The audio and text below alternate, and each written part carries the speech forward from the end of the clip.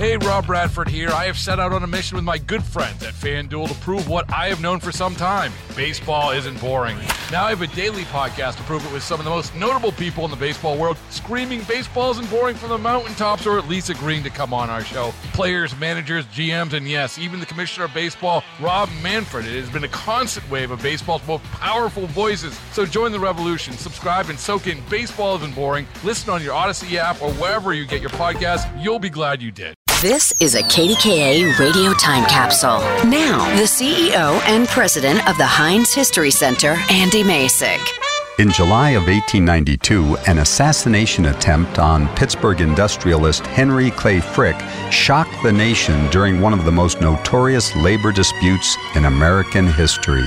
By the time he was 30 years old, Frick had become a millionaire, with his company controlling nearly 80% of Pennsylvania's coke supply, an essential product for steel making. After forging a partnership with Andrew Carnegie, Frick helped the Carnegie Steel Company grow into the world's largest steel manufacturer. An opponent of labor unions, Frick caused a major dispute in June of 1892 after cutting wages at Carnegie Steel's Homestead plant.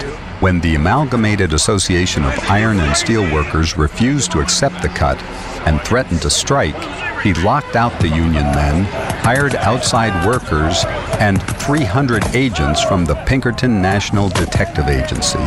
On July 6th, a violent clash between armed strikers and the Pinkertons resulted in 16 deaths. The news received national attention and ignited public criticism of Frick. Russian anarchists Alexander Berkman and Emma Goldman devised a plan to assassinate Frick and inspire a national working-class revolt. On July 23rd, Berkman entered Frick's office in downtown Pittsburgh and fired 3 shots from his revolver, 2 of which hit Frick in the neck.